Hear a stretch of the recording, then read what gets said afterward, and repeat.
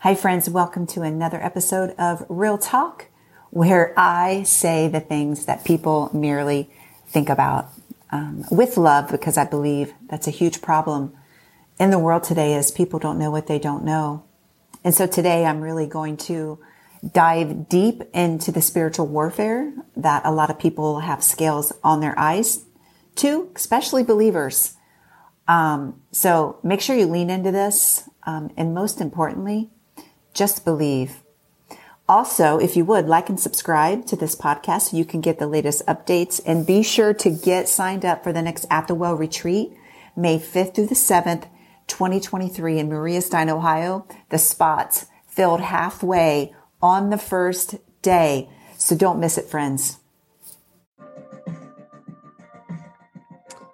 So today during my training session, I was listening to a podcast, and it reminded me about a time when I was just ready just to give up.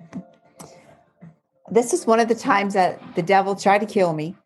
And I remember it so vividly. I had spent 6 weeks in this big round chair that used to sit right by our big window and just withering away. I had lost 20 pounds in about 7 days. I was in heart failure. I should have been transfused, but I had just was waiting on the Lord to heal me because he had done it before. And I think my hemoglobin was like 7. I mean, it was so bad that my legs were swelling up anytime they were dangling or I was standing on my feet. I could barely walk up my steps without getting out of breath. And I remember I got into this point where, I was feeling sorry for myself and I was sitting in this chair, withering away. And I remember my husband sits down and I said, I can't believe this is how it ends. Like, I'm like, Lord, you told me to push through so that I could die like this.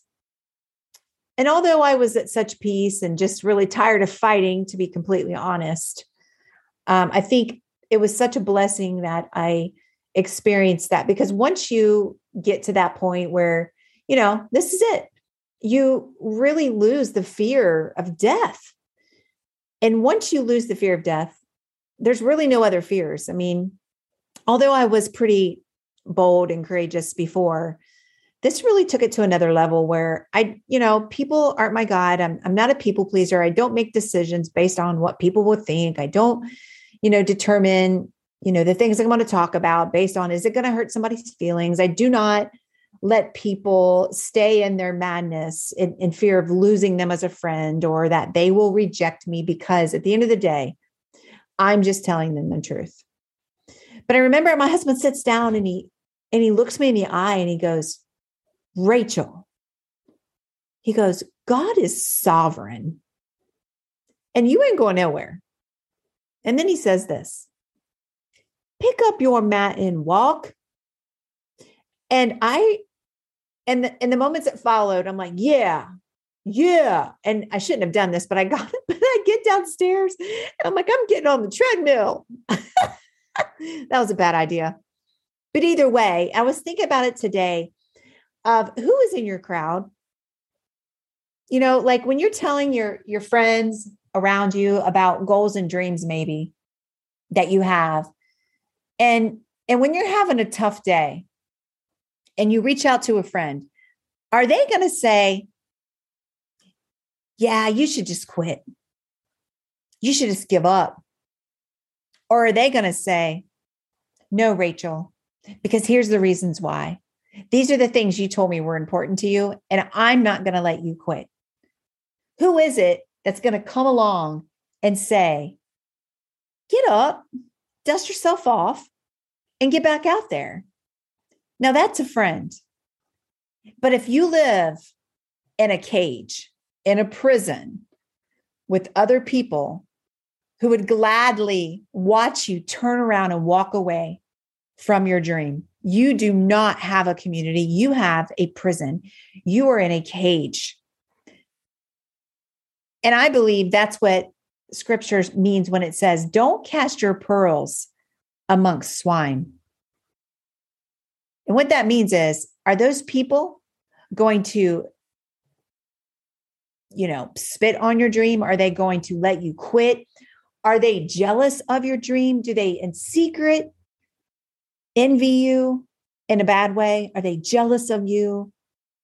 That's not the people that are going to help you go next level. You have to find the people in your life, the traveling companions, the committed ones, like from the Beatitudes. I love the Message version of the Beatitudes, where it says, Jesus climbed on a hilltop to the hillside, and the committed followed him up. They were committed to the call. They were committed to the call. And there's going to be, and you have to find that team of people, because the team of people that are going to be traveling with you will really determine the success of it. You're going to need a team to help you achieve your dream. And so just remember that.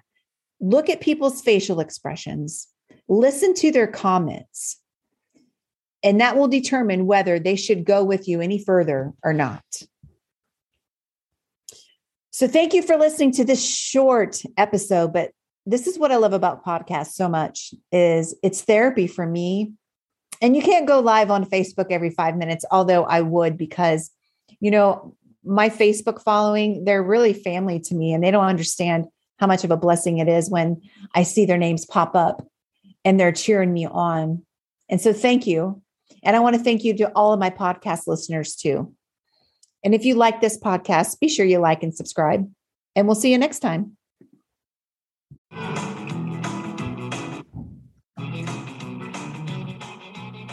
Well, how's that for some real talk? Let me know if any of that resonated with you. Shoot me an email at rachel@racheltucker.com, or connect with me on Facebook or Instagram. I'd love to hear your thoughts. See you next time.